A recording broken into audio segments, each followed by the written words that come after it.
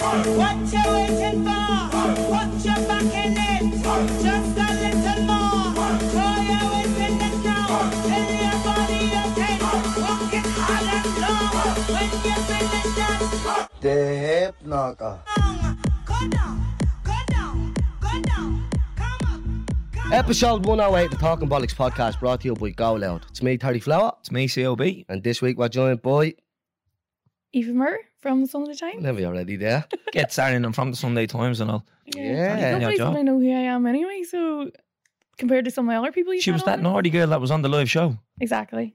People are hounding us after the live show to get you on for a full episode. Really? Yeah. I have hounding to us. say, I got a lot of very, very, very nice messages from Mm. people. Your audience are obviously very nice. The sound. I love my they're audience. really, my really audience, sound. our audience. Sorry, we Terry. had, Sorry. we had Eva on at the live show. And Eva, how many episodes of this podcast have you listened to? None. No episodes. We had our Vickers. I listened to some of Lynn Rianne's, but I didn't listen to it anymore than that. You know, Lynn was on like episode 35 or something like that. Aye. And this is episode 108. Think about that for So you've over 70 other episodes you could have listened to. Any of them. Like, Any quite of well. them. You were coming in today. Today's your day off, you said. You could have listened to one on the way in. No, it's been really badly prepared. Yeah, but look, listen, it is what it is. Eva, how's things? How are you keeping? Good. Aye, grand. I finally deleted Twitter for good. It's about bleeding time. It's a bleeding. It's a cesspit, I think. So this is the first time I've publicly talked about it. Oh, good. But I have- Look, a little Is this an exclusive? Exclusive. from the Eva. Yeah. No one. Yeah. Just what's the point anymore? It doesn't serve any purpose. I love it. Allowing people to be Yeah, hateful. but you love it, but it is Nobody- toxic. Nobody's Calvin. threatening to kill you though. You'd be surprised I get some awful backhanded threats in there. And I'd be like, Yeah, but we're I'm used literally- to that as well, Yeah. isn't it? You know what I mean? You see today, some girl put up like, I'm leaving Dublin. The chokehold North Face has on Dublin. And I was like, yeah, it rains a lot and it's cold. Obviously, we're going to wear North Face. And people are like, yeah, screw. This is classist and all. I was like, all right, sound. You Can't wear a jacket. You can't say anything anymore. And there's just people. There are people who are on there who just want to act in bad faith. They're not there to have an actual discussion. And it's getting to the point now where I just feel like, for my own mental health, what's the point anymore? I completely agree with you. Mm. There's one or two things that I deliberately steer clear of because you know what comments are going to come. And I Mm. think you fell victim to that as well. Something we'll get into later, I'd say. Did I? Yeah. Yeah, when you put up like an opinion on something. you I know Oh, what it is already. Because, yeah, so right. what happened to me is I went on the Tonight Show, Virgin Media, on Thursday. And what they usually do after it is they cut like a clip of what you're talking about. Like Yeah. a promo. Yeah, for a promo. And I was talking about the Damien English saga, about him resigning because of those two houses or whatever. And loads of people from the far right and all this, even though I wasn't talking about the far right and I wasn't talking about the protest, because I didn't mention Damien English in this specific clip, that's what they took it was about. And it just, the abuse was just non-stop. And it wasn't even like about the work or about being, it's usually for me, it's about being Northern or about my work. And it was just really personal, awful, sexualized stuff. And I was like, what's the point of me being here anymore? Mhm. Just no benefit to it anymore. So deleted it on Saturday. I reckon they'll stay off it. I have 30 days to decide whether to come back or So not. you The did pressure. Yeah. They give you 30 days. So Valentine's Day, I have to decide Oh, good what luck. I'm doing. I Good little know. omen. Yeah. But look, you're busy enough on Valentine's Day. I just like, highly fuck. doubt I'll be busy on Valentine's Good Day. luck. But I won't comment back to anybody on it if they're like a troll page. Only go on and they don't have a real profile picture. Or their name is like John 88877. And I'm one of these people as well. People would say to you, like, just don't read it, just don't look at it. You have But to. I you get have to, notification. if they're like talking about me, I have to read it. There's just something like, and then you see people, some people have like just made stuff up. You know, like if I had the sex life that people have said that I have, I wouldn't be able to go to work. I have had rumors about having sex with other journalists, married journalists, politicians, having sex for stories, and it's all complete bollocks. And it's because of my age and the way I look, and political correspondents used to all be very middle class men, and they're not anymore.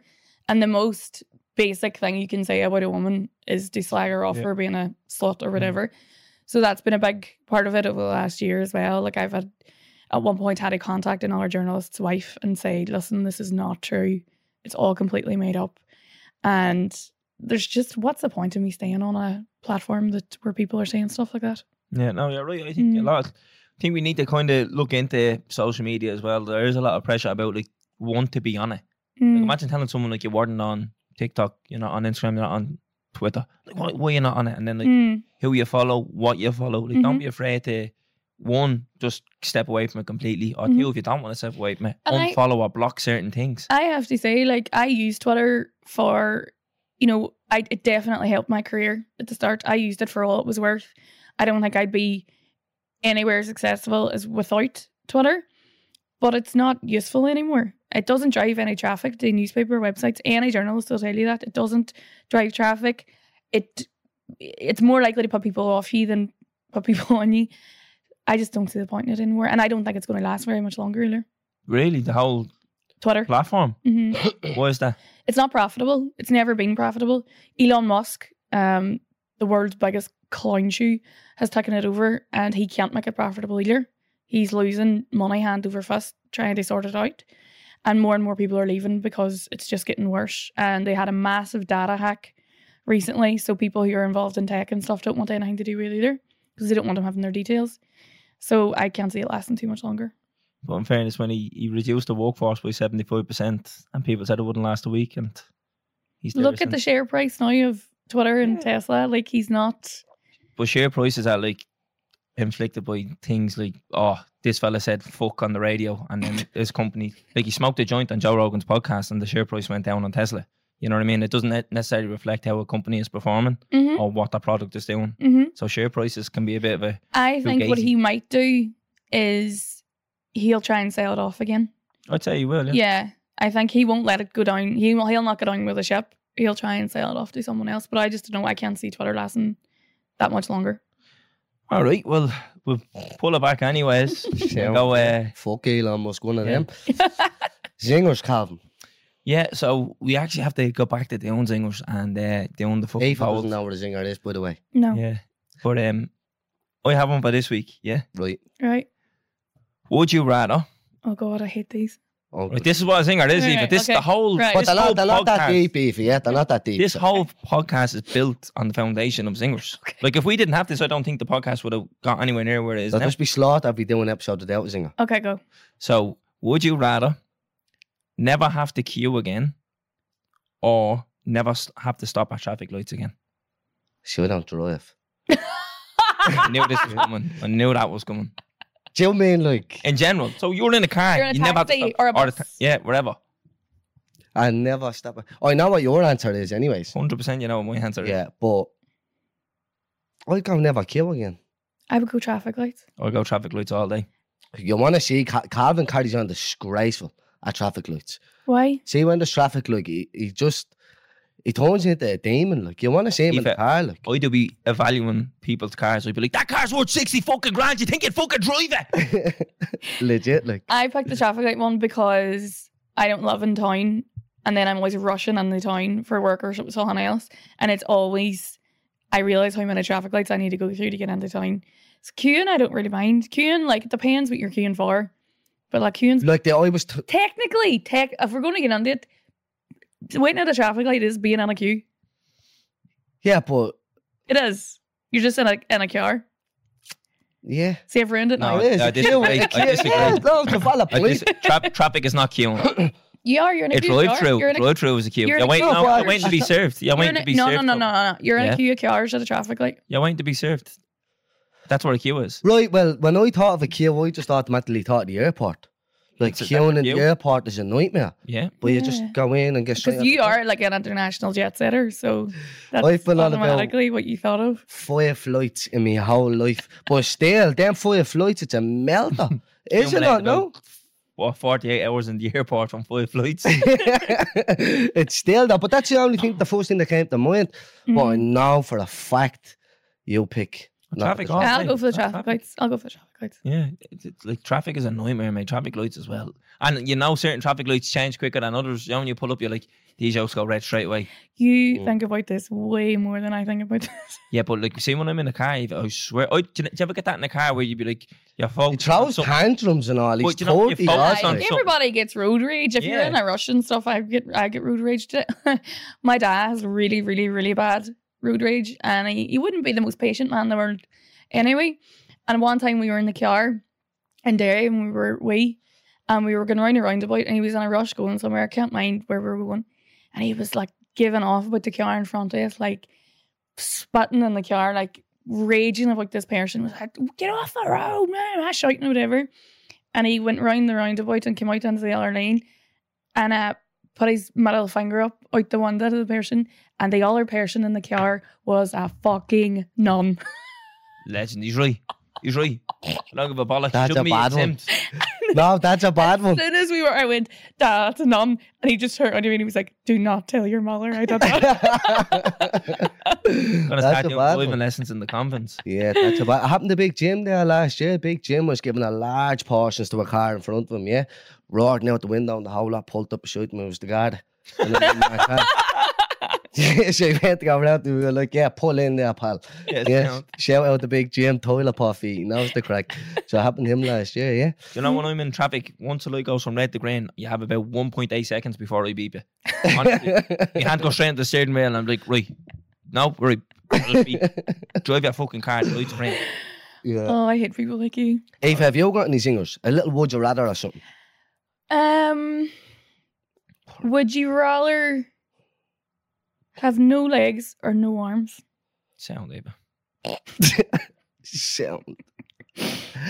What about your man who was fighting in MMA there a couple of weeks ago with no legs? Animal. I would go no legs. Would you, yeah?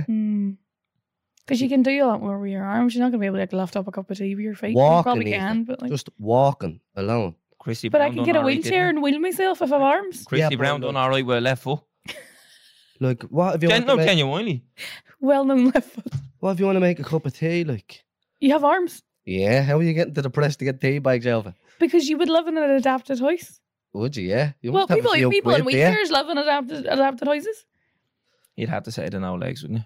I Mm. think you would. What, you go no legs as well? Mm. Would you, yeah? But you go no arms. No arms all day. Like, It's because you don't drive. do you drive? Of course I do. Do you, yeah? Hey. No way. Like walking. Yeah, you're in a wheelchair. You in a wheelchair, you could wheel yourself about. Or you get electric no. wheelchair. Yep. This is giving me anxiety. Like, surely you can get, like, I don't know. Are we talking from the waist down completely? You can keep your man butts if you want. Right. In my would you rather. So I'll you'd have keep one my leg woman then. butts and you Have keep one leg. Yeah, you wish. Yeah. That registered about 5 Yeah. seconds late. So we'll all keep our genitalia. So we'll go from the tops of their Well, thighs. what I'm trying to think is, could you get, like, prosthetic legs? No. No. You're going from like just your Hips Hips, down, basically. aye, Yeah. aye. Yeah. Right. This thing And then for the arms, you're going from the shoulders out. shoulders out. Right. So no prosthetics. You have to live without either your arms or your legs. Right. Oh, yeah, Are we even allowed to talk about this? I don't see why or not. Right, great. Aaron's is very on edge about everything you're allowed to talk about. Like, it's Why? that borderline. Because you just have these people that want to be offended by certain things, don't you? No, but I don't think we're being Are we going to be called offensive. ableist now for this? No. Like What's I it? don't think we're being offensive. There's pros and cons to both things. I think Yeah. I'd rather have no legs than no Me arms. too. And I'd rather have no arms. I think the world we're all very lucky and privileged that we're up and about. 100%. Yes, 100% I agree. but yeah, I think I would go no legs. Right, Grant. Short. Any But more actually- singers? Sorry, there was a fella on Tommy Turner this week. He had no arms. Did you see it? He had an arm transplant.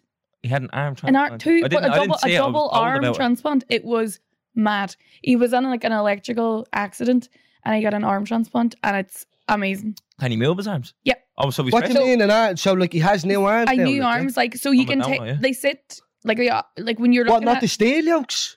No, not steel. Like it's Someone skin. It's died like and he somebody's took arm. their arms. And it works. Aye. So the way it works is his nerve endings fuse with the new arm's nerve endings, and it'll take.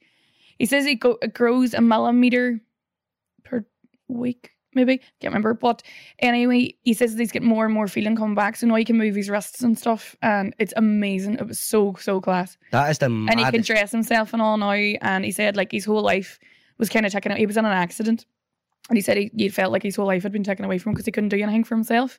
And now, like with the miracles of science, he was able to like he can dress himself and all that sort of stuff. So it was amazing. Mad. Didn't someone get a head transplant before? Something like that. A head No, but there's loads of these mad transplants going down. People are getting fucking. a heart transplant. No, bro. There's more. What's some? A head. How can you put?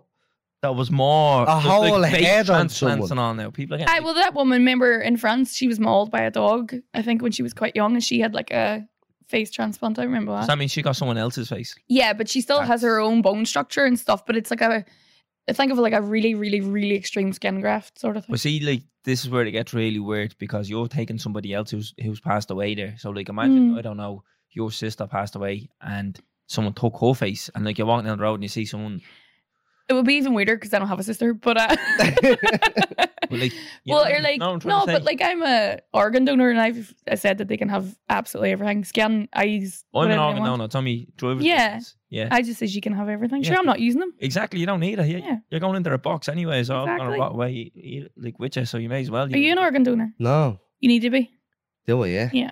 And you're not bringing it in. Well, that you have to the opt out. new legislation now Yeah. is that you are until you say you aren't. So you have to opt out if you You're don't. automatically an organ donor until you actually go and say, I don't want. Yeah, I don't really give a fuck what Yeah. happens. Yeah. Like once I'm bleeding dead, do you get me? Exactly. Yeah, You can't- get Like if get it's saved. useful to someone else, Yeah. why yeah, wouldn't you? It's no benefit. Yeah. So And it's nice for the family. So yeah, I had somebody in my family died in a car accident, and then the ma got a letter like 4 or 5 months later to say this is where what the organs are. This Yeah. is where the organs are. Actually, Saving yeah. someone else's life. Yeah. That's yeah. Your life is gone. You could Yeah, be giving exactly. someone else's life, basically. Yeah. So I don't see the need to fucking keep it. Like, you know what I mean? No. Some people are funny about their eyes, their corneas and stuff, but I Why? just had to take them. They just don't want people taking them. That's a bit of a strange one, no? Mm. You can take everything but not me eyes. Yeah. A lot of people opt out for the eyes. They don't want. Why though? Is that like a reason behind it? I think the people are afraid if they get to heaven, they won't be able to see. All right. Just the world we live in. Right. So that's that. Yeah. Any suggestions, Calvin?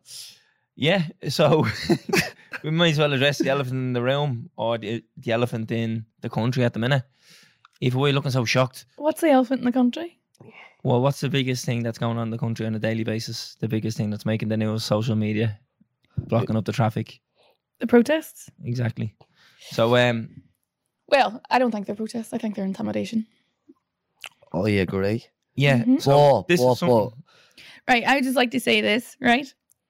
There is a reason that these protests are happening in Ballymun, Antala, and East Wall. These are communities who have been left behind by successive governments. 40, 50 years, 4 or 5 decades. These communities have been left behind.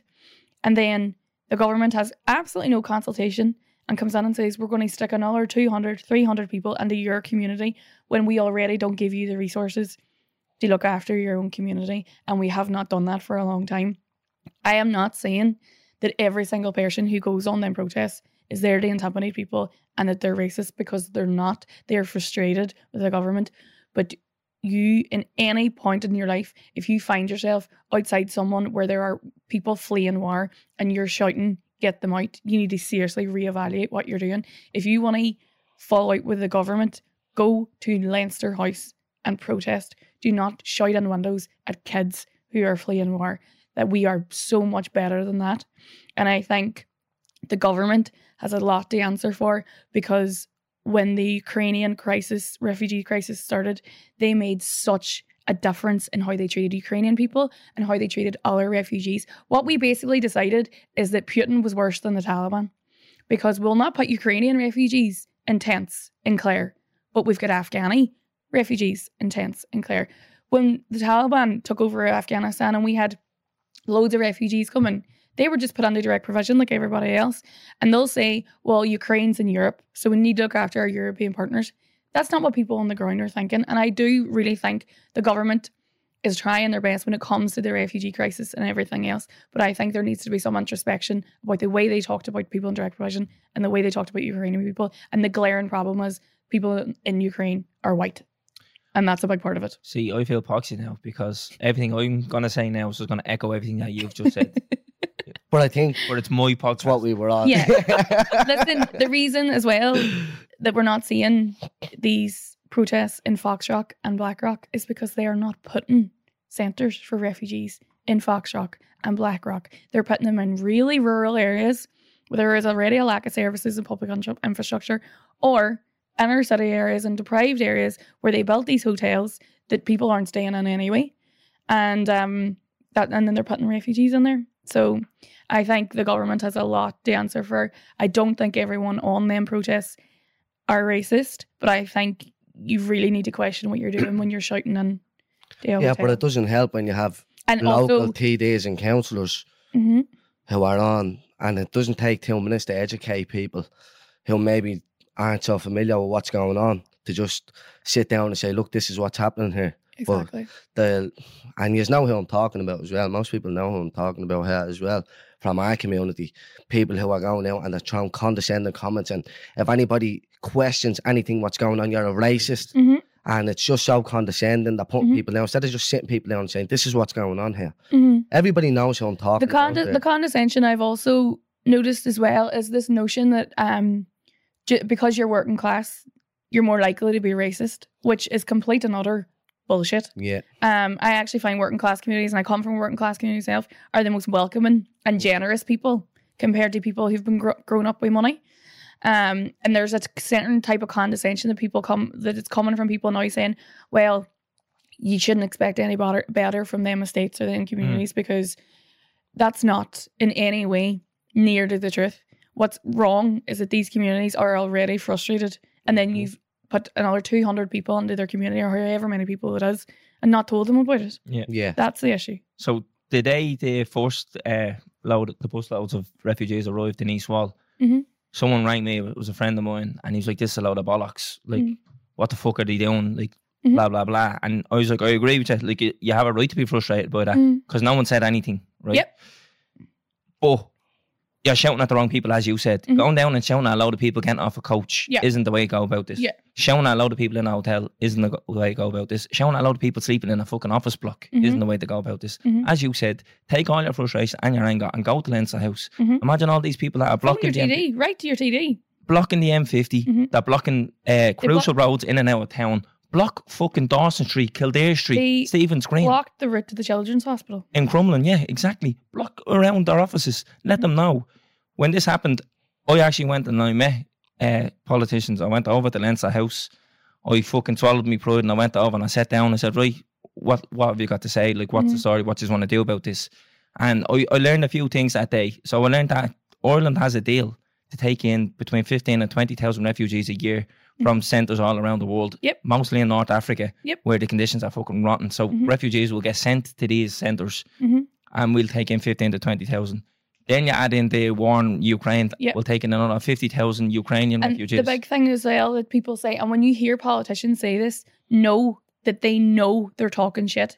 They keep saying we need to cap the amount of refugees. We need to tell Europe we're not allowed to do that. So any politician who's saying we need to cap the number of refugees when coming from Ukraine, we're not allowed to do that. People We're in- We're in a a deal, right? Yeah. So we can't do it. Exactly. So you're right, they are people pleasing. They want the public to hear them saying that so Yeah. they can say, oh, I said it. They're But on they our know, side, they yeah. know we can't do that. Yeah. Yeah. So we're taking in another 50,000 Ukrainian refugees then.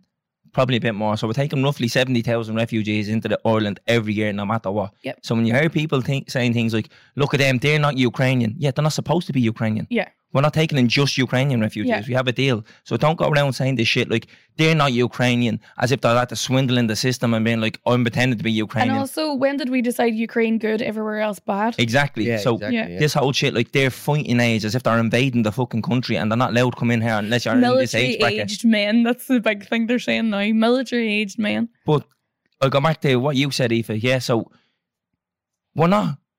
It's not as if we're just turning our back. We have a record number of homeless people in this country. We're not turning our back on them. Mhm. And I agree, like the government haven't handled it well at all. No. We're not handing all these people keys to a 3-bedroom gaff and social welfare payments and free everything. These people are 6 and 7 people are sleeping in an office together, a confined space together. They're not living the life of luxury. Yeah. Now, don't get me wrong. How they handle it all, they're giving modular homes out to refugees as well, when we could be handing them out to people who are Yeah. sleeping on the streets. Definitely, Completely, yeah. complete. This thing's a whole fucking shambles, and it's a lose-lose for everybody involved who's fighting here. Yeah. Everybody who's down protesting, they're not racist, and to call them all racist is condescending. I would say the only thing I would say is that the people who are stirring this up are racists. Oh no! So that's going to be my next Yeah. point. They're being misled, Mhm. and but the people who are misleading them are 100% racist. Yeah. And that's the thing. But They they're are the voice of preying. reason. They are preying on our problems that were already there, and they are preying on these people's insecurities and vulnerabilities. And they're saying it's about services. And for the people in Ballymun or wherever else, it is about services. But see, for the far right people, I'm in the Telegram groups where they organise the protests, and it is the most hateful, racist, awful stuff that you will ever read. They don't give a shit if your daughter's on a waiting list to see a speech therapist. They don't give a shit about the Busty Swords. This is about them stirring up racism. That's all it is. Definitely. But it doesn't help, touching on what Terence was saying, when people are looking for answers off their local representative And they're not there. and they're getting these paragraphs after paragraph of absolute gibberish that doesn't make sense. Mhm. I've read these and I'm like, I know quite well what the comment section is going to look like in this just from reading this. Yeah. And you go in and you see that they're misrepresented. So what I want to say to people in these areas, in Crumlin, in Ballymun, all up and down the country, in the rural areas, remember this when it comes time for the polling stations Exactly. are open, and get out and vote, because these people are that arrogant and ignorant that they think, do you know what, I got in before, I'll get in again, because what I'm doing here is good for me, fuck everybody else who I'm supposed to be representing. No, you need to remember, you vote these people in, you can take them fucking out just as easy. Yeah. Pick someone who's has your best interests at heart, not people who have fucking vested interests elsewhere outside your community. You have a certain number of TDs that run in your local election, people who run then on the national stage as well. Remember who you're putting in and get out and vote as well. I'm blue in the face saying that on this podcast. We have the power to put these people in. You know how much money a TD makes a year? Do you know how much money a TD makes then in expenses, in pensions, It's about all your about bonuses 100 that come in? about Yeah? 150 You're grand. literally giving someone a career. Take that fucking career away, or at least make them earn the money. Because it's and especially young people who work and don't vote. Your taxpayer money, that you know when you get paid, say you get paid €800. If you work for €20 an hour, 40 hours a week, that's €800. You don't get paid €800 at No. the end of the week. Taxes. Where does that tax go? To the government. You should go out and vote where that goes. They work for us. Exactly. You But have people four- don't realise they get this. 4 And- years. They get 4 years to prove themselves. And if you don't think they're doing a good job, you can go and vote them out. And I said this in the live podcast as well. Politicians live and die by internal polling, right? How popular they are in certain areas with certain age groups. If they see that young people, and I'm assuming this podcast, a lot of young people listen to it, they see that, say, 18 to 25-year-olds, and it goes by your age, your area, and your class system, about the class you're part of. They see young people, say 18 to 25, working class people, well, they don't vote. So why would I do anything for them? Exactly. Because they're not going to vote. That's why there's better roads and schools and utilities out in the Black Rocks of this world, because they vote. Everybody out there Yeah. is making sure that their politicians are working for them. So people from working class communities and really rural communities who have also been left behind by government, they are the people who should be out and voting and saying, my voice matters, you work for me, I'm going to make sure that you work for me from now on, because the polling is telling them, sure, I don't have to fucking do anything for the inner city, they vote anyway. Yeah. Yeah. I just want to touch on one or two more things, because I don't want to get labelled as this and that, because I know on both sides where the concerns are. I do agree with people who say that the vetting needs to be better. Everyone is vetted coming into this country. You have to declare who you are, show identification, and where you've come from. I do think it needs to be more robust than that. I know it's a complicated process, Yeah. because if Terence comes in here and he's had to come in from, say, Syria, they have to go down to Syria and say, can you send us over alternatives? Like, Yeah. take how long? How long can that take? Exactly. It can take X amount of weeks. Who Yeah. knows? Yeah. It does need to be more. And I would robust than also say that the International Protection Office is completely and utterly overrun and understaffed. that. So they have a mountain of stuff. So you do have a right to be concerned there, and I agree with that. But don't go around shouting these lies that they're getting handed everything. They're sleeping on fucking offices, retrofitted offices. They're putting beds in offices. Direct provision. Look into direct provision. In 20 years' time, the government is going to have to apologise for how we handle direct provision. There's people getting handed fucking beans and rice for dinner 7 days of the week. They're on a curfew. They can't walk. They're on a clothing allowance. Look into that. They're sleeping in fucking prefabs. Look into what these people are actually getting. They're not getting handed a house over your uncle who's sleeping on the street. Trust me. And about the that. only thing I would say as well, and I understand because I've had it with my own family, my own friends as well. See if somebody says something to you like, them refugees are getting this, them refugees are getting that. Don't take people's word for it. Don't take people's word for it because you read it on Facebook or read it on Twitter or heard it on TikTok. Go and look it up from the media. If there was if there was an instance where someone was getting something they shouldn't be getting, that will be reported on. I don't know how many times people have, like, for instance, my family looks after 25 Ukrainians, and the amount of bullshit that our family has had to put up with, like, oh, I heard they're getting this and I heard they're getting that. Oh, who told you that? Oh, Kevin's brother's sister's auntie works in some office. Bullshit. Yeah. Look it up. If someone says somebody, don't take their word for it, because this is how rumors start, and this is how people like these far right actors are stirring up vulnerable communities, because it's all bullshit. Like these rumors about a refugee sexually assaulted some girl here, there, and everywhere, but there's been no news reports about it. The Gardaí's not saying anything about it. Why would that be? Because it doesn't happen. People need to be more careful about what they're listening to. Everyone does it. My own ma has done it a couple of times, and I've had to say, Mommy, where did you get that? Oh, I read that on Facebook.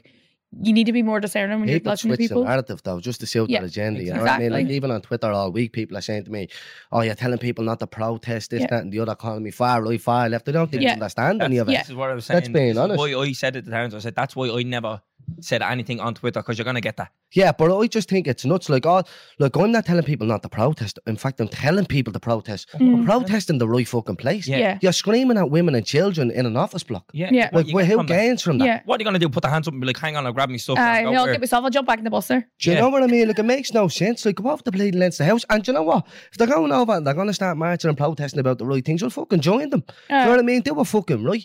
Shouting outside an office block at women and children is not the way to go about it. You block traffic outside Leinster House for 5 days in a row, I guarantee someone will change. I guarantee. And this is my point. This annoys me. You have people down there protesting outside these refugee centres, and then people counter protest on that.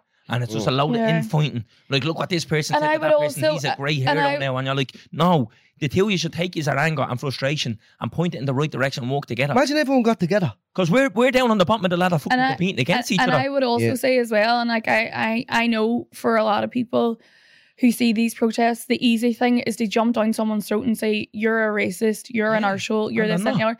That is not how you're going to change people's minds. You need to understand that if you feel that someone is being a racist, that comes from a place of vulnerability. They're scared about their future. They're scared about their kids' future. They're scared about what's happening in the country. And it's to do with a lack of information and misinformation. Yeah, definitely. So what you need to do is counter that with facts and figures and actual reports of what is going on, not jumping down somebody's throat and calling them a racist because they're worried about what's happening in their community. That's what these local fucking TDs are doing. They're fighting fire by fire and just... And like the other part of it is, and I was covering the Ballymun protests, and I was chatting to a number of local councillors who said, see the people who are stirring up these protests and organising these protests, these far right people, when it was public, there was Primetime did a programme a couple of years ago about open drug dealing in Ballymun and the scourge of what drugs is doing in Ballymun. None of these far right people organised any protests then. They never marched in any drug dealers' doors. What they are doing is stirring up racial hatred in vulnerable communities because they know they can get away with it, and that's what's happening. I hate to keep touching back on subjects all over and over again, but local TDs, they haven't done anything to help it. You know what I mean? It's like, I'm in a position of privilege now. I'm not one of you anymore. What I say goes, I'm right, you're wrong. No matter what you say, this is the truth. Like, I'm not a politician, right? And I don't have any experience other than working in politics. I have not heard of one politician organising a community meeting in the areas where there was these protests to say, right, the 2, 3, whatever, local TDs and a couple of councillors will do a meeting in the parish hall and we'll tell you what's happening. Eva, why has that not been organised? When I went to Leinster House that day and I sat down and I was given the facts and figures, the first thing I said was, why didn't you put that on Facebook? Why didn't you put that on Twitter? In fairness, why don't you do a video and just explain all this? Instead of being like, you're a racist for saying this, we need to do that. And I'm like, no, if you had said X, Y, Z, we take in this amount of people, we're taking in this amount extra because of this, and this is how the process works. People will be like, oh, I get it now. That makes more sense. But in fairness to Limerick West, she set up that Tala for All page and explains it. Like, it's literally just common sense. This is what's happening here right now. And it's just educating people. And like, Lena's got a great response from that as well. You know what I mean? But she's also got a lot of shite as well. Yeah, of course. But you're going to get that. You know what I mean? But you'll get shite from people who don't want to hear it. Who don't want to hear it. People who just want, do you know what I mean? But confused people and the people who are in fear will listen to that and be like, I want to know what's happening. If I tell you, see every fella getting off that bus there, they don't deserve to be here. They're going to take all the money over. They're going to rape your daughter and they're going to take your son's job. you'd be like, yeah, get them back on that fucking bus. Mhm. Whereas I say, no, this is what they really came from. Mhm. Then you'd be like, oh, I get it now. Mhm. You know, and as well, do you know what doesn't help? People in the media, legacy media, I won't call it mainstream, the legacy media, yeah, coming around and saying, the Ukrainians, I pitied them, like, they could be our neighbour. They look just like us. That definitely doesn't fucking help. No, That's so racist. It's That's dog whistling. racist. It's dog whistling. It's like, oh, well, it's on Europe. No, what you're saying is it's the right. Yeah. Do you, Just say it. Say it what it is. that's what we're saying. You like the Taliban. I would argue you're actually doing like worse, if not equally as bad as what Putin is doing. Like women under the Taliban can't do anything, can't go anywhere, aren't allowed to go to school. The way they treat their own communities is horrific. But when people from Afghanistan come over here, we fire them on the direct provision. We fire them on the tents if there's no room in direct provision. But we've decided for Ukrainians, that wouldn't be fair. It's a human emergency, not a human emergency. If there's humans involved, it doesn't matter what they look like. I think that is something the government is going to have to answer for. Mhm. Because I do think it has fed into this narrative that Ukrainian good, everybody else bad. Ukrainian real refugee, everyone else chance in their arm. Chance, yeah, Yeah. definitely. Mm-hmm. But yeah, so get away from the bleeding hotels and fucking office blocks. Go over the Leinster House. Mm-hmm. Right. Aoife. Mhm. We get into home. Did you just panic there? No, we're like, Like, ready to go. yeah, of course, So yeah. we go back to the start with you, Aoife, then, if that's all right. Yep. What's your name and where'd you come from? My name is Aoife. I am from Derry City. And I have been a political journalist in Dublin for the last 5 years. Yeah. Right, so wrap that up. That's episode 108. You know, what was his life like growing up in Derry? Good. I think when you explain it to other people, they might think some of it is a bit weird. I think we saw that with the reaction to Derry Girls. So I grew up pre-Good Friday Agreement, and then I was 7 or 8 when they signed the Good Friday Agreement. So obviously a lot changed after that.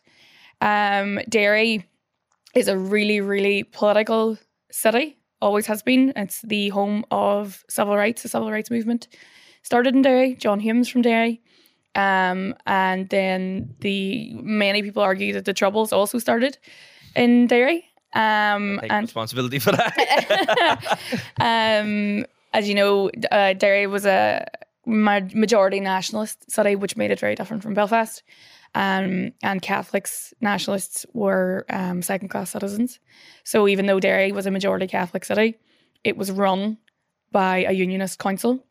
And then all the what's the word? Cut that out. Flip-flop out your mouth Yeah, there. Brian, I'm at the stuttering about All the 20 times. discrimination. So there was a huge amount of discrimination. Catholics you weren't allowed to vote in Northern Ireland unless you had a house, but they wouldn't allocate any houses to Catholics. Unless you had a house. Yeah, you had to have a Address. address. Yeah. And It's a strange one, isn't it? and that's why the civil rights movement was started, because if you owned a business, you could have 2 or 3 votes. If you had a house, if you didn't have a house, you didn't have any. And gerrymandering as well. And gerrymandering, which means unionist councils were responsible for nationalist studies. And that's why the civil rights movement was started. So Derry is very political. You grow up really political, or politically aware, I would say. And then my family were obviously made more political or more politically aware because my uncle was murdered by the British Army on Bloody Sunday, along with 13 other men and boys in 1972. And then my family were one of the main families who founded the Bloody Sunday Justice Campaign, which took 39 years for the British government to admit that the men and boys that they murdered were unarmed. They were not in the IRA.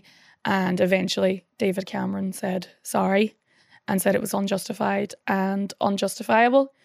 But Bloody Sunday was very much an open wound in Derry for a really long time. It kind of overshadowed everything. And I think that's why I became a journalist, was because there was just always this feeling of right and wrong, and this kind of come from like a campaigning family, and the campaign was always just a big part of my life. But growing up in the north, you know, the last statistic I saw, that was like 1 in every 10 people in the north is closely related to someone who's either been killed or injured in the Troubles. So it's 10% of the population. And then obviously in bigger cities like Derry and Belfast, it's more than that compared to, say, rural areas. And I thought it was really interesting, actually, because Patrick Kielty was on the Tommy Tiernan show at the weekend, and his father was murdered by UFF when Paddy was 16. And he said, you know, it wasn't normal, but it wasn't strange. You know, I wasn't even the only person in my class who was a Bloody Sunday family at school. So it just infected everything. If you grew up, you said it's very nationalist. Did you know many unionists growing up? No, I never met a Protestant my own age until I was 16. So I grew up in a really nationalist, really Republican estate. I went to a Catholic primary school. I went to a convent secondary school, as you can probably tell. And Why would we laugh at that? and Why couldn't we tell? and I'm only messing. a convent, You secondary get school. driving lessons there. And I only started meeting Protestants when I started hanging out in town, drinking and going to bars and stuff. And then that's when I first met Protestants my own age. But where would I meet a Protestant? Sure, I live in Derry, would have been a bit more divided then when I was growing up. And then sure, you don't meet them at school, and you don't meet them after school, and you don't play GAA with them. So where would you meet? Mm. What were you like in school, Eva? A nightmare. Brand. For my whole life, teachers always told me that I was smart, but I could do better. Too chatty, too disruptive, bad behaviour. I had a very bad time in secondary school. I was a bit of a tearaway, drinking and smoking, and had pink hair, and got my first tattoo when I was 15 in somebody's kitchen. Sounds like a good night. Kicked out of school at one point. Parents called to the school all the time. There's just certain people, the school's just not for them. And I just wasn't one of them people. I just had a real issue being told what to do. So you always had a problem with the establishment? Yep. So Always like a had a rebel problem without a with cause authority. kind of thing? Yeah. Always had a problem with authority. But that definitely comes, I think, from the family. Even though my man and dad were up the walls. When somebody said to my man recently, did you always know Aoife was going to be a successful journalist? And my man started laughing and says, we didn't even think we would get her through school. So. What age you start showing interest in that though then? I was always very politically aware just because of the family and stuff. And then I decided I was going to be a journalist early on. I think I was about 14 or 15 when I decided maybe that I was going to be a journalist. That's so young, like. Yeah. I think, I don't mean to sound disrespectful, it's so weird, isn't it? It is Really, weird. Yeah, it is for definitely someone weird. that young. Yeah. But like the thing for me was, you know, I grew up knowing so much about Yeah. Bloody Sunday, and the big thing for me was what annoyed me is in the aftermath of Bloody Sunday, the British Army put out a statement saying that the people they had murdered were combatants. They were IRA men and they had weapons and they were fired on first. And the British press took the statement, didn't question one line of it, and printed it in all the papers next day, and then tried to keep that narrative for 40 years. And it was only through the journalists who were on the ground on the day, Japanese photographers, Italian photographers that were there, French journalists, people that were there and said, here, hold on a minute. That's not what happened. So Bloody Sunday is probably the perfect example of how good and useful the press can be and how poisonous and damaging the press can be.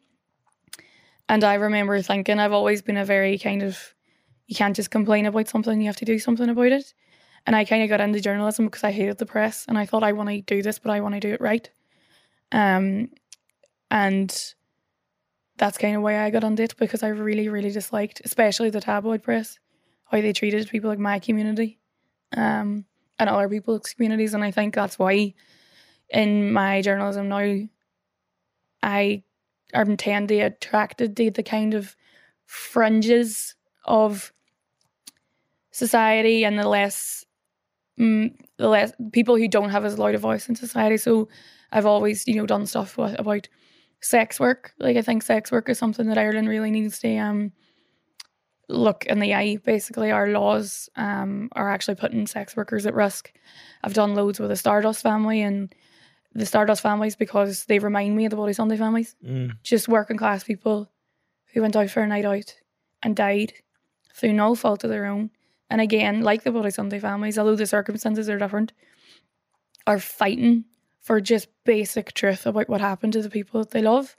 And we all know that if the Stardust was in Blackrock or wherever else, they wouldn't be having this fight. This would have been sorted years ago.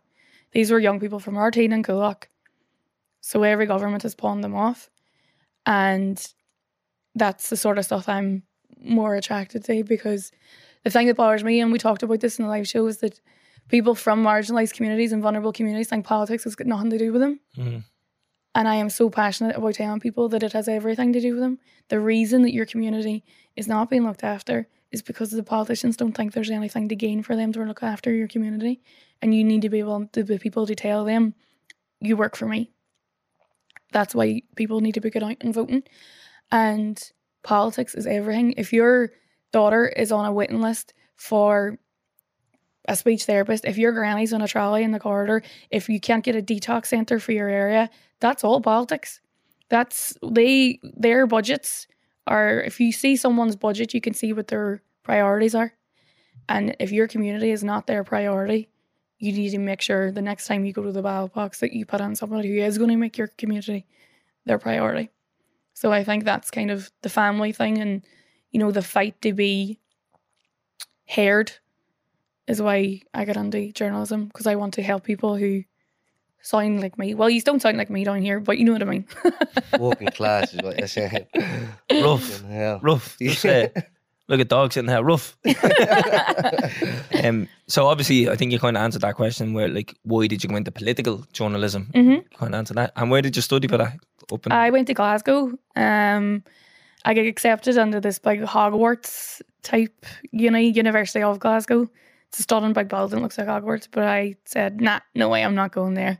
I'll not fit in there. So I went to Glasgow Caledonian, which used to be a tech in Polytechnic, and did journalism there for 4 years, and then ended up staying in Glasgow altogether for about 8 years. So I came from Glasgow to Dublin. Why Dublin and not? I moved to Dublin before I'd been to Dublin. I wanted to come home, and I knew I wouldn't get the work, obviously, in Derry or Belfast, and the best journalism in Ireland is in Dublin. And I had to live in a big city. I'd moved from Derry to Glasgow, and then I went to Melbourne for 2 years in Australia, did journalism there. And I wanted to come home, but I didn't want to go to Derry or Belfast, so it would have had to be in Dublin. I wanted to work at a national newspaper. I've always been very determined. So the goal was to get to a national newspaper. So I moved to Dublin and started in the Star in the summer that the Hutch and Kinahan gang war started. And I loved it. My first day at the Irish Daily Star, my first day in Dublin, I don't have anywhere to live, but I had a shift at the Star, and it was a double shooting in Ballymun. And that was my first day. And from then on, I was like, this is where I want to be. This is the city for me. And now I don't think I'll ever leave. So I stuck with you, is what you're saying. You're stuck with me, aye. Basically, yeah. Fuck's Roundabout way, yeah. Talking about the troubles there, Aoife, yeah? There's a lot of intergenerational trauma up the north. Hugely, yeah. And I don't know if I'm right in saying this, but I think more people have died by suicide since the Good Friday Agreement than people that actually died in the troubles. Yeah. Mick Conlon mentioned this. Yeah. He mentioned this on it. So there used to be this thing, it used to be called, they called it Belfast Syndrome. Now, it was an old name for it. When you look back now, it was probably PTSD, but they didn't have that sort of language at the time. And it actually wasn't the combatants, the IRA men, the loyalists, the soldiers that were most affected by Belfast Syndrome. It was the people on the sidelines, the women and the children and the men who had been exposed to violence, whether they're walking to work or going to school or whatever. And years ago, they used to just throw out pills. This is in the 60s and 70s, so God knows what it was, but it was mood pills. I don't know if it was blues or whatever it is now, but and there was no, you know yourself, it's the same down here, there's no talking about your mental health. Mental health wasn't a phrase anyone was using at that time, and it has seeped into every facet of life in the north. So even now, the last statistics that we had was for every 100,000 people in the south, there's about 8 suicides. In the north, there's 14. So it's nearly double. Yeah. We are more, and it's the same for the rest of the UK. So you are more likely in Northern Ireland to be prescribed diazepam or whatever else. We have the highest rate of long-term unemployed, highest rate of debt, personal debt, highest rate. The Derry in Strabane district area used to be the most poverty-stricken area of the UK. And that's all a hangover from the Troubles. And that comes from everything from, like, say, employment. So, like, when my granddad had my dad and his brothers and stuff, like, everybody's dad worked in England. You had to go to England to work. So my granddad would be away for 2 months and then back for 2 weeks, then away for 2 months again. There's no jobs for Catholics. And then say things like in Derry, for instance. So if you were an American and you had a big factory to build, you're not going to build your factory where somewhere can get blown up. So they didn't build things in Derry and inner city Belfast. They couldn't build they wouldn't build schools in inner city Belfast because they were afraid they would get blown up.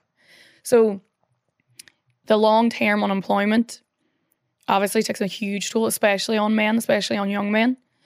And that there is a long kind of legacy now of intergenerational trauma, because the other side of it is when violence is normalised in the street, it's also normalised in the home. So the North is one of the most dangerous places in Europe to be a woman. The rates of domestic violence is through the roof. And that also comes from a legacy of not trusting police and security forces. The way it used to work in the North is that the paramilitaries, and for some parts of the North this is still the case, but the paramilitaries were the police. You didn't go to the cops if you had a problem. You went to the RA or you went to the UDA and they sorted it out. So if you were a wife beater or you were abusing your kids or whatever, someone out of the family would go to the ARA or go to the UDA and say, this is what's happening. But what happens when your husband's in the ARA? What happens when your husband's in the UDA? And when you accept a certain level of violence in the street, then you subconsciously then accept a certain amount of violence in the home. And I think a lot of feminist writers and stuff from Northern Ireland would say that the biggest legacy from the Troubles isn't so much the violence in the street, because we can look at in the eye and we can have truth commissions and we can talk about it, but it's the unseen violence that thousands of people went through at home, and it's still now there is a legacy of that, and we're seeing that in homicide, femicide cases now still in the North. You know, Natalie McNally was killed there, pregnant, girl the same age as me was killed there before Christmas, and it's just it's an ongoing issue. And Stormont isn't sitting. There is no budget, so there can be no domestic violence or gender-based violence plan implemented because the funding isn't there, because Stormont isn't sitting. So the Good Friday Agreement was it's held up as this model of like the impossible can happen if people are willing to compromise. But I very much feel that everybody signed this document, everybody voted for it, or nearly everybody voted for it, and then the politicians walked away and said, right, that's us now. Should we have peace? It's not the peace we need to be worried about, it's the legacy of the trouble that we need to be dealing with. And the other issue that we're seeing now as well is, so I can only speak from Derry's point of view, but the issue with drugs is something that's relatively new for nationalist communities. The IRA kept, now don't get me wrong, there was plenty of other stuff going on, but for the most part the IRA kept drugs out of nationalist communities. They were very anti-drugs. Because it got weed or mushrooms or anything, but anything harder than that, like, you weren't getting it. And then, after the Good Friday Agreement, when the paramilitaries the Republican paramilitaries anyway, laid down their weapons for the most part, the drugs started flooding in. And then when drugs started flooding in into communities where there's low employment and already a legacy of mental health, of course the drug problem was going to get worse. Derry still does not have a detox centre. And there has been, ongoing protests and fights and arguments about getting Derry to a detox centre. It's 120,000 people with a legacy of mental health and doesn't have its own detox centre. So they're the kind of problems that Northern Ireland is really facing now. But it all stems back to the Troubles, definitely. And a legacy of poverty. And you know better than anybody, the legacy of poverty also affects every part of somebody's life as well. From speaking to people from the North and even border counties, Monaghan as well. You was all come across very dry and intimidating. I don't mean this like in it No, I know. and intimidating, but like you mean so well that some of the nicest people I ever met are from the north. I've never met someone that you couldn't get along with from the north. And then I've been to Croatia a couple of times, and the people are very similar. Then some people Yeah. would say that they're ignorant, but Yeah. they're not. They're just They're to the direct. point. To the point, yeah, Yeah. exactly. And I was thinking, it's only when you only reflect back, and this podcast has me doing that with every guest and Yeah, all yeah, my yeah. life experiences now. And I'm thinking, is that a legacy of PTSD and trauma from fucking living in a war It's zone? not so much trauma. I suppose it is. We have a saying, whatever you say nothing. So I actually was taken aback when I started loving in the South. Jesus, she's love gossiping. Oh my God. Oh, stop it. Southerners. People's favourite thing to do. Southerners Yeah. love gossiping. And don't get me wrong, people in the North gossip too, Jesus. But I couldn't get over the difference. And it's because in the North, you have to be very careful what you say it all the time. So say nothing is a state of mind as well as a phrase that people say. Well, Omerta. Omerta. And I even noticed it in COVID. The notion of people phoning the Gardaí on their neighbours because they were out, I don't know, breaking the rules or whatever. It's just so alien to me as a concept. The big thing in the North is just mind your business. You know, say nothing. And I'm not by any, I know I've said this, but I'm not by any stretch saying that they don't gossip in the North, because obviously they do.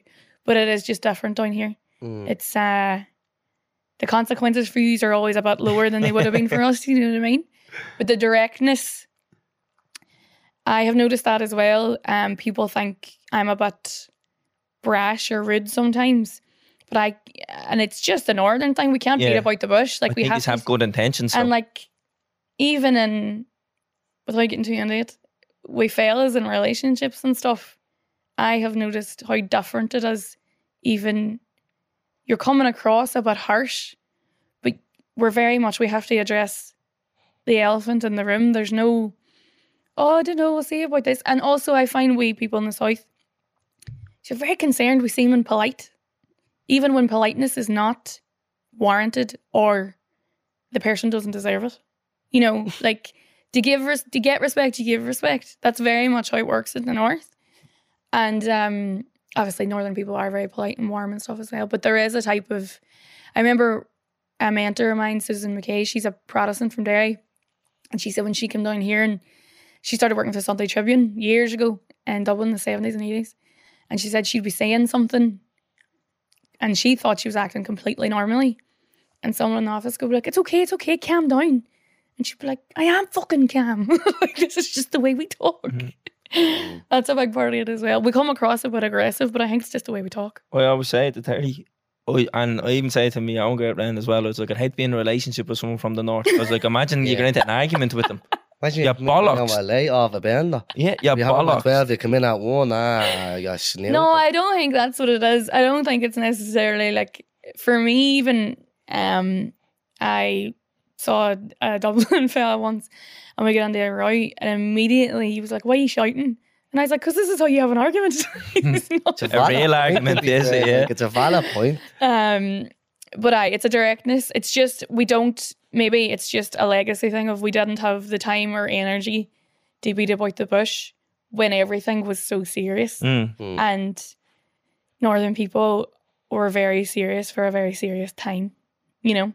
I wonder if you could look into that, you know, areas around the world where they'd have conflict for so long through generations. Yeah. Like would tourists deem them as rude? Mm-hmm. There's a lot of people, like we went to a wedding in Croatia and a lot of people were like, that just that way, I was a bit rude, isn't he? I was like, when I finished, ask for the bill, he handed the bill. Yeah. You know what I mean? Like, you Yeah. make a song to dance about Yeah, it. Like, and then I was yeah. thinking, like, geez, they went through a lot as well. Like, Yeah, you know what I mean? For exactly. years, I so- think it probably is quite common in post-conflict zones that it is kind of an attitude kind of thing.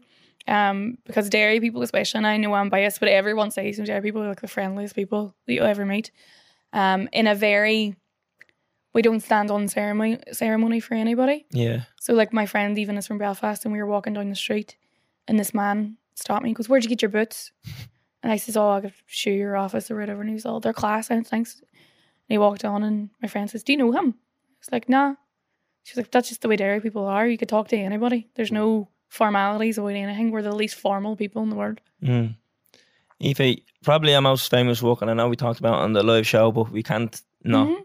And anyone who exposes the government for being two-faced and corrupt, I'll hear that all day. So, Golfgate, Mhm. for people who probably can't remember, but Yeah. Your eyes lighting up there, Yeah. don't Yeah. they? the hypocrisy. Like, okay, Big- let's get Hypocrisy, them. is it? Yeah, I'll talk about that.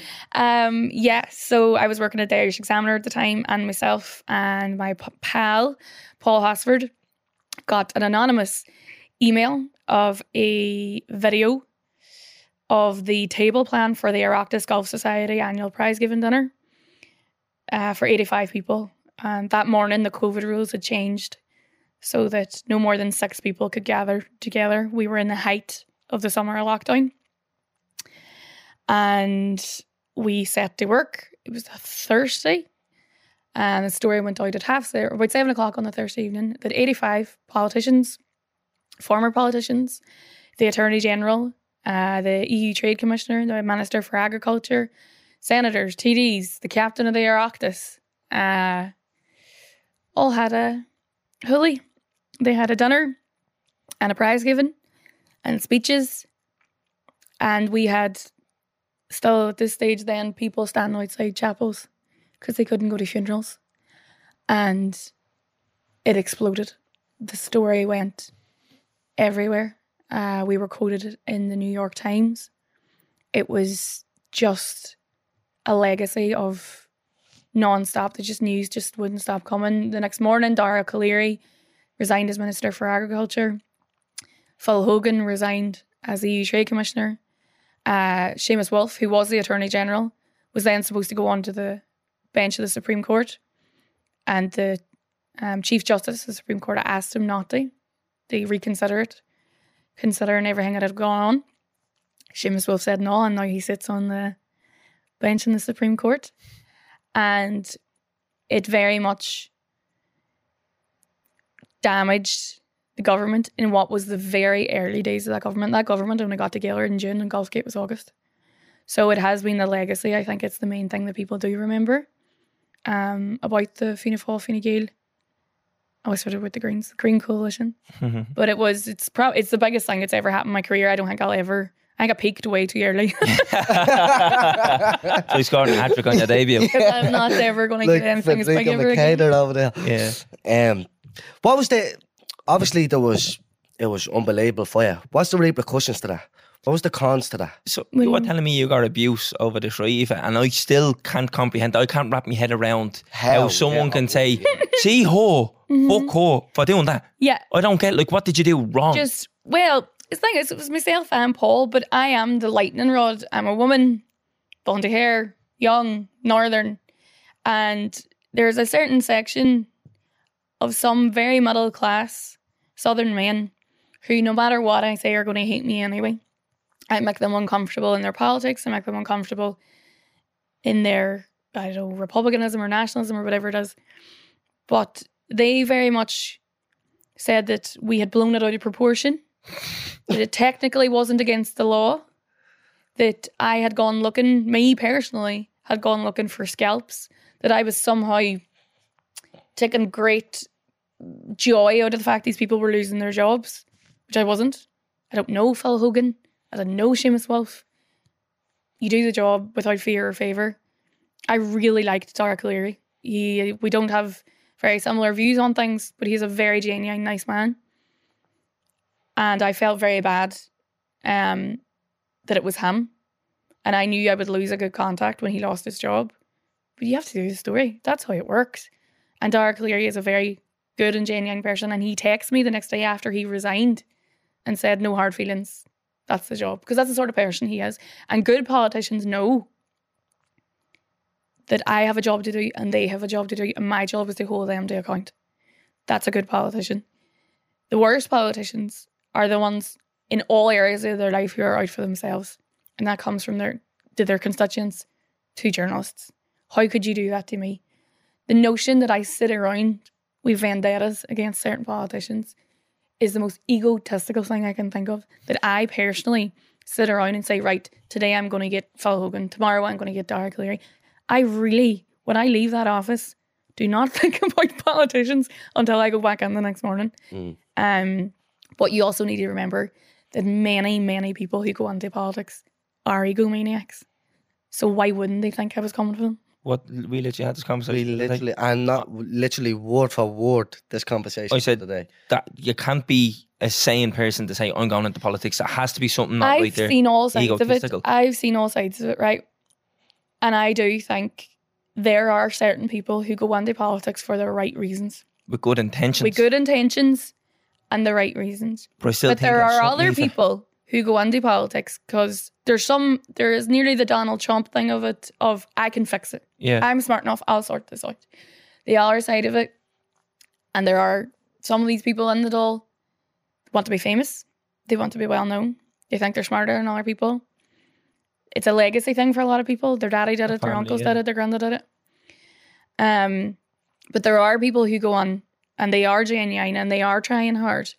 But there a lot of them, and you need to remember, in no other job in the world do you put a photo of your face on a lamppost and ask people to like you, and then knock on people's doors and say, if you don't like me, can you second like me? So I think it takes a certain type of person to do that.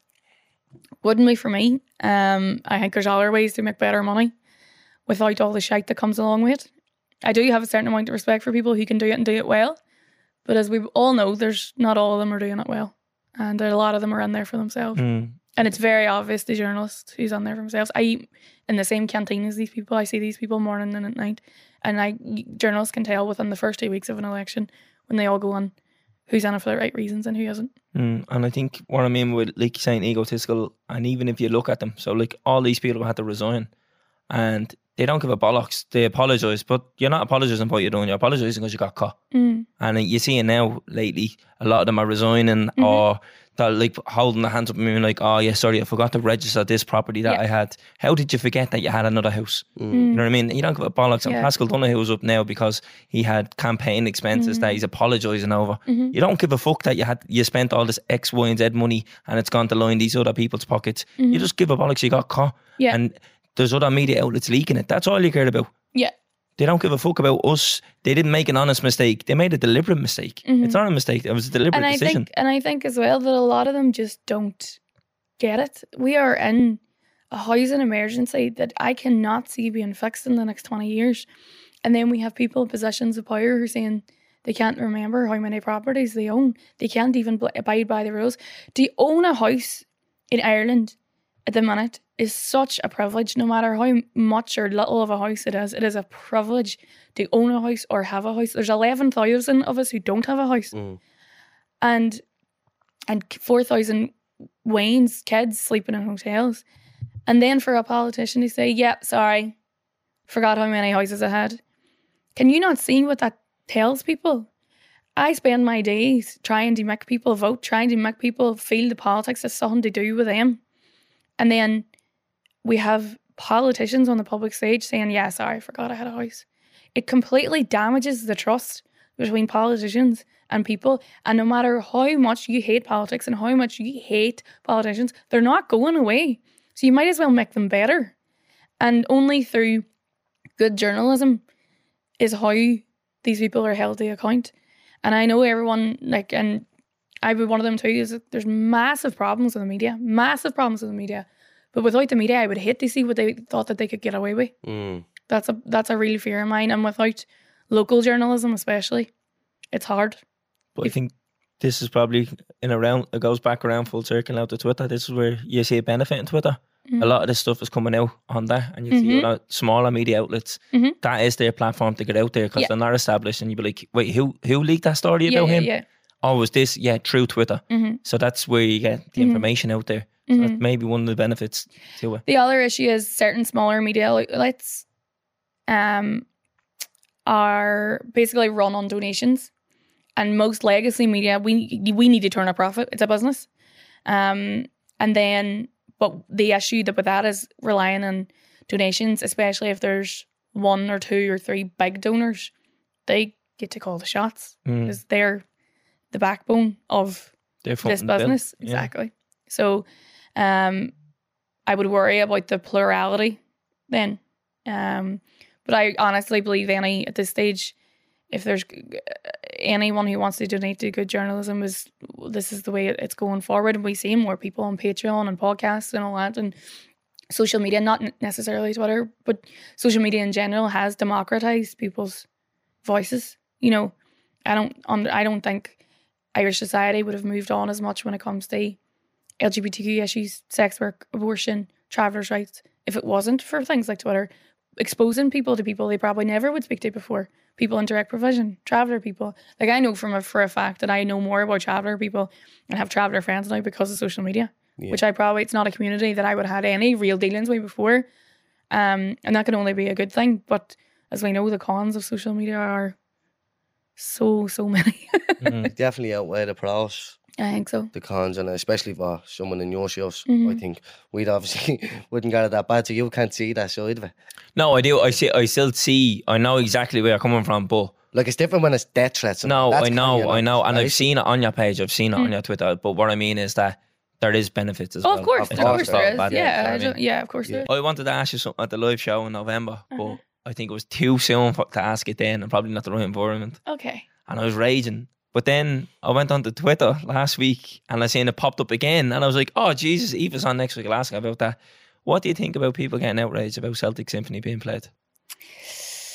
I can see both sides of it, to be honest. I think, I'll put it this way.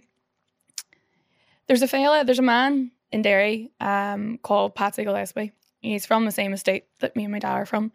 I think he's 42, married with a couple of kids. And he worked in the kitchen in the British Army barracks. He was Catholic, nationalist from Chantal, which is where we're from.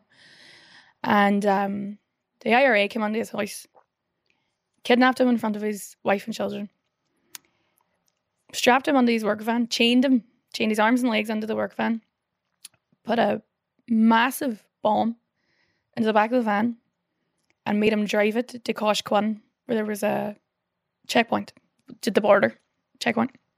He couldn't get the door open, couldn't get out of the van. Whatever way the bomb was made, when he pulled the door open, the timer started.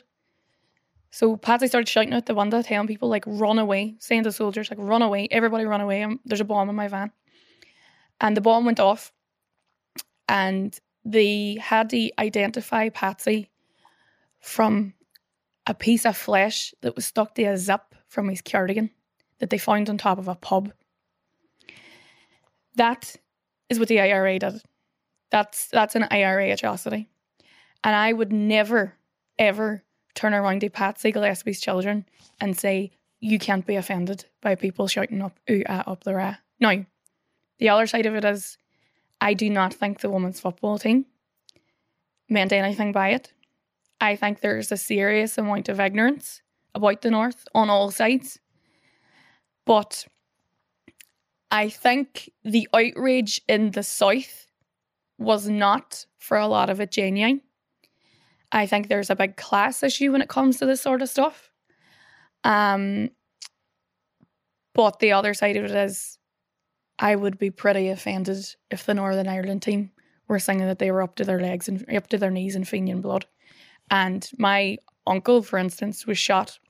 The Savile inquiry found that he was murdered by a fella called Soldier F. Well, that's not his name, but we call Soldier F. And around marching season, people put up paratrooper flags in support that says, we support Soldier F. And that really offends me. And if there was a song about Soldier F, I wouldn't want people singing that either. So I think there needs to be I understand why people were annoyed at people being annoyed, because I don't think a lot of the rugby dads are genuine when they're saying this is awful and these girls are terrible. It's not genuine.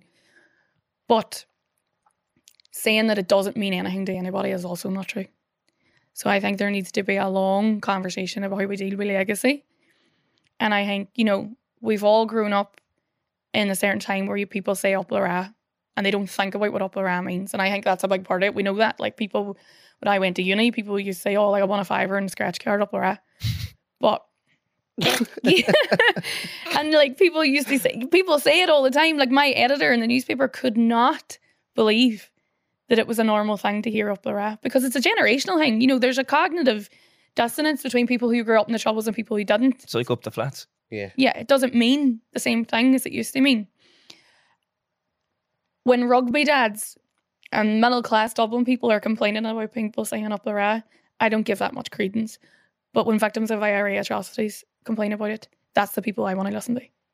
So I think that's the only way. Listen to people it actually affects. Mm. Don't be listening to people who just want to shite on about soccer players. Yeah.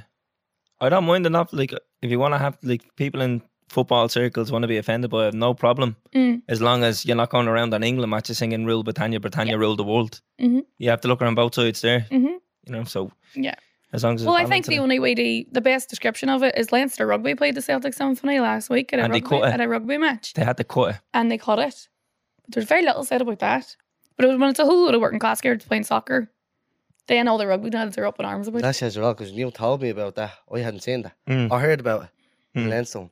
They were going around saying, "Oh, we made sure it was cut and this, that, and the other." And you're like, "All right, I you're a did hero see now." a thing about that. Yeah, You know what I mean? there was outrage. It played in the RDS, and I think it got to the chorus. And Yeah. cut. So they, No, apparently the chorus was played, oh, but they- there was very little said about it after. yeah. So somebody acted like a hero and was like, "Look, I got it stopped," and you're like, "Oh, you're fucking dead. You are, aren't you? Like, you got a song stopped Yeah. halfway through. You The mad CD cunt." player, man. Yeah, DJ Hero. Yeah. I think what you're saying about legacy is something that people don't really look into when we're looking for United Ireland. Mm. Aoife, is that you're not just removing a border and then like we're a nation once again. We are going to inherit a lot. A And we're gonna million, a inherit million unionists. a lot of unionists, exactly, and you're going to have to compromise, and it like you're going to have to put in some sort of like Yep. fulfillment for them. You know what the issue is? See, in the north, we're very used to compromising. See, down here, Why not? yous aren't. No, Yous don't want to compromise. Yous expect us to compromise. yeah, But yous don't want to compromise. yeah, Plenty of people want to unite Ireland in the south, but they don't want to pay for it and they don't want to change anything. That's not how it works. That's not how we got the Good Friday Agreement. I won't be lectured by Southerners about what I need to do for United Ireland. I don't have to do anything. I come from a family directly affected by paramilitary or by violence, British state violence. There's all our families who've been directly affected by paramilitary violence, and we've learned to live beside one another. I'm not taking lectures from people in the south about what I need to do for United Ireland. It's people in the south that need to educate themselves about the north, and they need to accept that Arlene Foster and Jeffrey Donaldson are as Irish as used to are. And the big issue is for a lot of northern, especially nationalists, we grew up Irish. I spoke Irish at school. I did Irish dancing. I played GAA. And then I come down here and I'm told by people that I'm not really Irish. I would argue that northern nationalists are more in touch with their culture because we have to fight for it. We had to fight for our identity. You used to get to get up every single morning and just be Irish. We have to prove it. And unionists, whether they consider themselves British or Irish or both or neither, are also Irish. We're all on the one island here. And I think I am so sick of hearing about what Northerners have to do for United Ireland when it's yous haven't a clue about the Troubles, having a clue what the North is like. And a lot of people in the South pride themselves on the fact that they've never been to the North, as if it makes them in any way interesting or eccentric. I think it makes you sound like the most fucking boring person on earth. You haven't travelled 90 miles away from your house. So I do think there will be a United Ireland, but I think a lot of people's noses are going to be out of joint in the South as well as in the North. definitely. It's something that I don't think we address enough. It's just, you think, oh, look at, you can have the same passport as us. Everyone's going to have the same I passport. meet people who are the same age as me at 31 years of age who think the trouble started in the North because Catholics and Protestants hated each other. No, And that's so common. it's a lot deeper than that. Mm. But this is what I'm saying. You're going to have to inherit all the unionists, and that's their culture. That's their legacy. It's what they stand for, and you're going to have to compromise with that and get on with it. Mhm. And it might even, I've heard conversations saying that we might even need to have a new flag if we're going to have a new nation, basically. But I think that's a bit mad because like the flag as it is now sounds perfect for what that is. Like it's Catholics, Yeah. Protestants, and the peace between the two of them. Yeah, Is that not what we're looking for? exactly. Yeah. But yeah, But there's loads of conversations that, and like I'm not overly interested in the cultural conversations about the flag and the anthem. I'm more worried about the NHS. yeah, no, I don't definitely. want to be part of the HSE. No harm these. Yeah, I don't pay 60 euro to sit in a trolley. So the civil service in the north as well employs thousands of people. What's going to happen to them? yeah, it's going to be a serious. So there needs to be serious work done, and it's not enough for Sinn Féin to say we need to have a unity on our border, or we have a unity pool or a border pool. There needs to be work done. There needs to be a white paper. There needs to be academic research on how this is going to work. Scotland had a 900-page white paper and they still lost. So They're going there needs to be a lot more preparation Yeah. done. And I don't really give a shit about, I don't really give a shit about flags and anthems. I'm more worried about the people who are living in poverty now. What's their life going to be? Is this going to make people's lives better? Because the most Republican person in the world isn't going to vote to make their life worse. Yeah. Don't think Arlene Foster's going to be happy saying that she's as Irish as anyone in this room, but here we are. Yeah, but she's also, like, I'm not British, but if she says she's British, she's British. Yeah. Yeah. She is, like, this is the thing about identity. I am Irish. I don't consider myself Northern Irish, but there's people in my family who do consider themselves Northern Irish. It's just not something I identify with. But there's also Arlene Foster or Jeffrey Donaldson, whoever else, they believe that they're not Irish at all or Northern Irish, they're British. And that's grand. This is how every country in the world has been either invaded by someone or invaded someone else, and cultures come and go. That's how it works. But yeah, I think there needs to be a long conversation. It's not a conversation that needs to be had in the north. It's a conversation that needs to be had in the south about how you treat your northern neighbours Completely agree with you. and what you are going to do to educate yourselves before this happens. I completely agree with you. I remember I listened to a podcast about this before, and somebody said how they treated apartheid and got rid of it in South Africa is an approach The that we need to model. take for this, because Yeah. you're not just like, this is what we think. We need to know what you think as well. Yeah. And they're what would be considered an enemy in people's cases. So you're gonna have to compromise there. Right, Aoife, you've wrote about 17 books, or you've been writing the one book for so long that it Writing one seems book like for 17 so books. long, yeah. So do you want to tell us a bit about that before we wrap up? Because I'm writing a book about the history of modern Sinn Féin. So it starts at the hunger strike. So Sinn Féin has been in and about in different iterations since 1905, but the Sinn Féin that we know now came from the hunger strike, the election of Bobby Sands and Kieran Doherty and everyone else. That was their first real taste of campaigning during the Troubles, campaigning in politics, and a real political identity that wasn't, created before the Rising and after. So it's about how they became the most popular party, North and South. And I have hated every minute of it. I will never write another book again. I fully drove myself mad and gave myself burnout in March. And somebody told me it's like writing a book's like having a baby, in the way that when the baby comes, you forget about all the pain, but you're just so happy that the baby's here. And I just thought, nah, fuck that. So you can howl me to this, but I don't think I'll ever write a book again. But it comes out in like October. So I'm on the editing. I've handed in the first draft before Christmas. Editing it now, and it comes out around October. And you two better buy it. Of course we will. And we'll promote it. on better this. buy it. Once you give us a Anyone who's promote. ever promoted a book on this podcast has sent us a copy. I only get 10 free copies, so you have to one So between there you you. go. So They only sort give out the other 10 8 then. Sort out who you're giving the other 8 to. Moochers. But what else have you got? Have you got anything else going on, Eva? That I you don't know want if to I'm plug. allowed to talk about this, but I'm making a documentary. Oh, Right. look. Did you sign Hello? an NDA or something? No, I don't know if we're allowed to talk about it yet. But yeah, I am. I'll not tell you what it's about, but I am in the process of making a documentary Right. for RT. I'm intrigued. I'll tell you about it I'll after. I'll tell you about it after. Lovely. Yeah, have you anything else going on now? Do you not think I have enough going on? As a I TV think show, I do think you've too much going on, but I'm just Well, giving it trying a to- platform if you want to plug Well, it. like, you know what I Eva, mean? Shell it. I don't need any plugging. I think I'm grand. Shell Buy it, the yeah. buy the Sunday Times. That's the only thing I'd say to you. Right. Well, then we're Eva, in. thanks very much for coming No on. worries. Thank you so much for having me. It's one thing I've said since you come on the live show. I don't think anyone has come onto one of our live shows with so much pressure.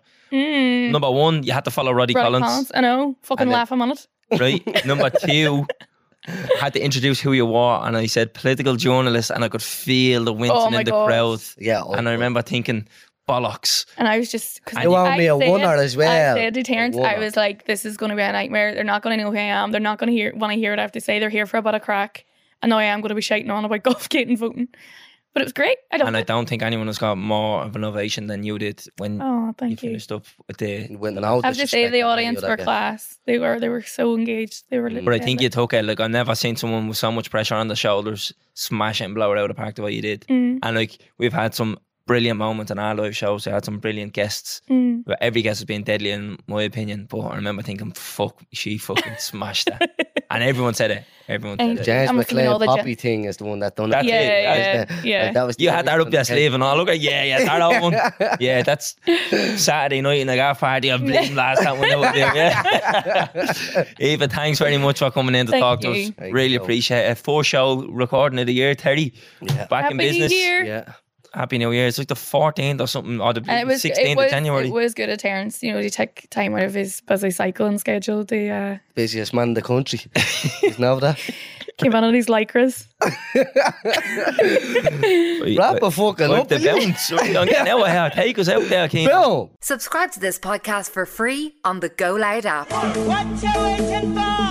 Put your back in it. Just a little more. Throw your weight in it now. Tell your body you're tight. Walk it hard and long. When you finish that, The hip knocker. go down, go down, go down.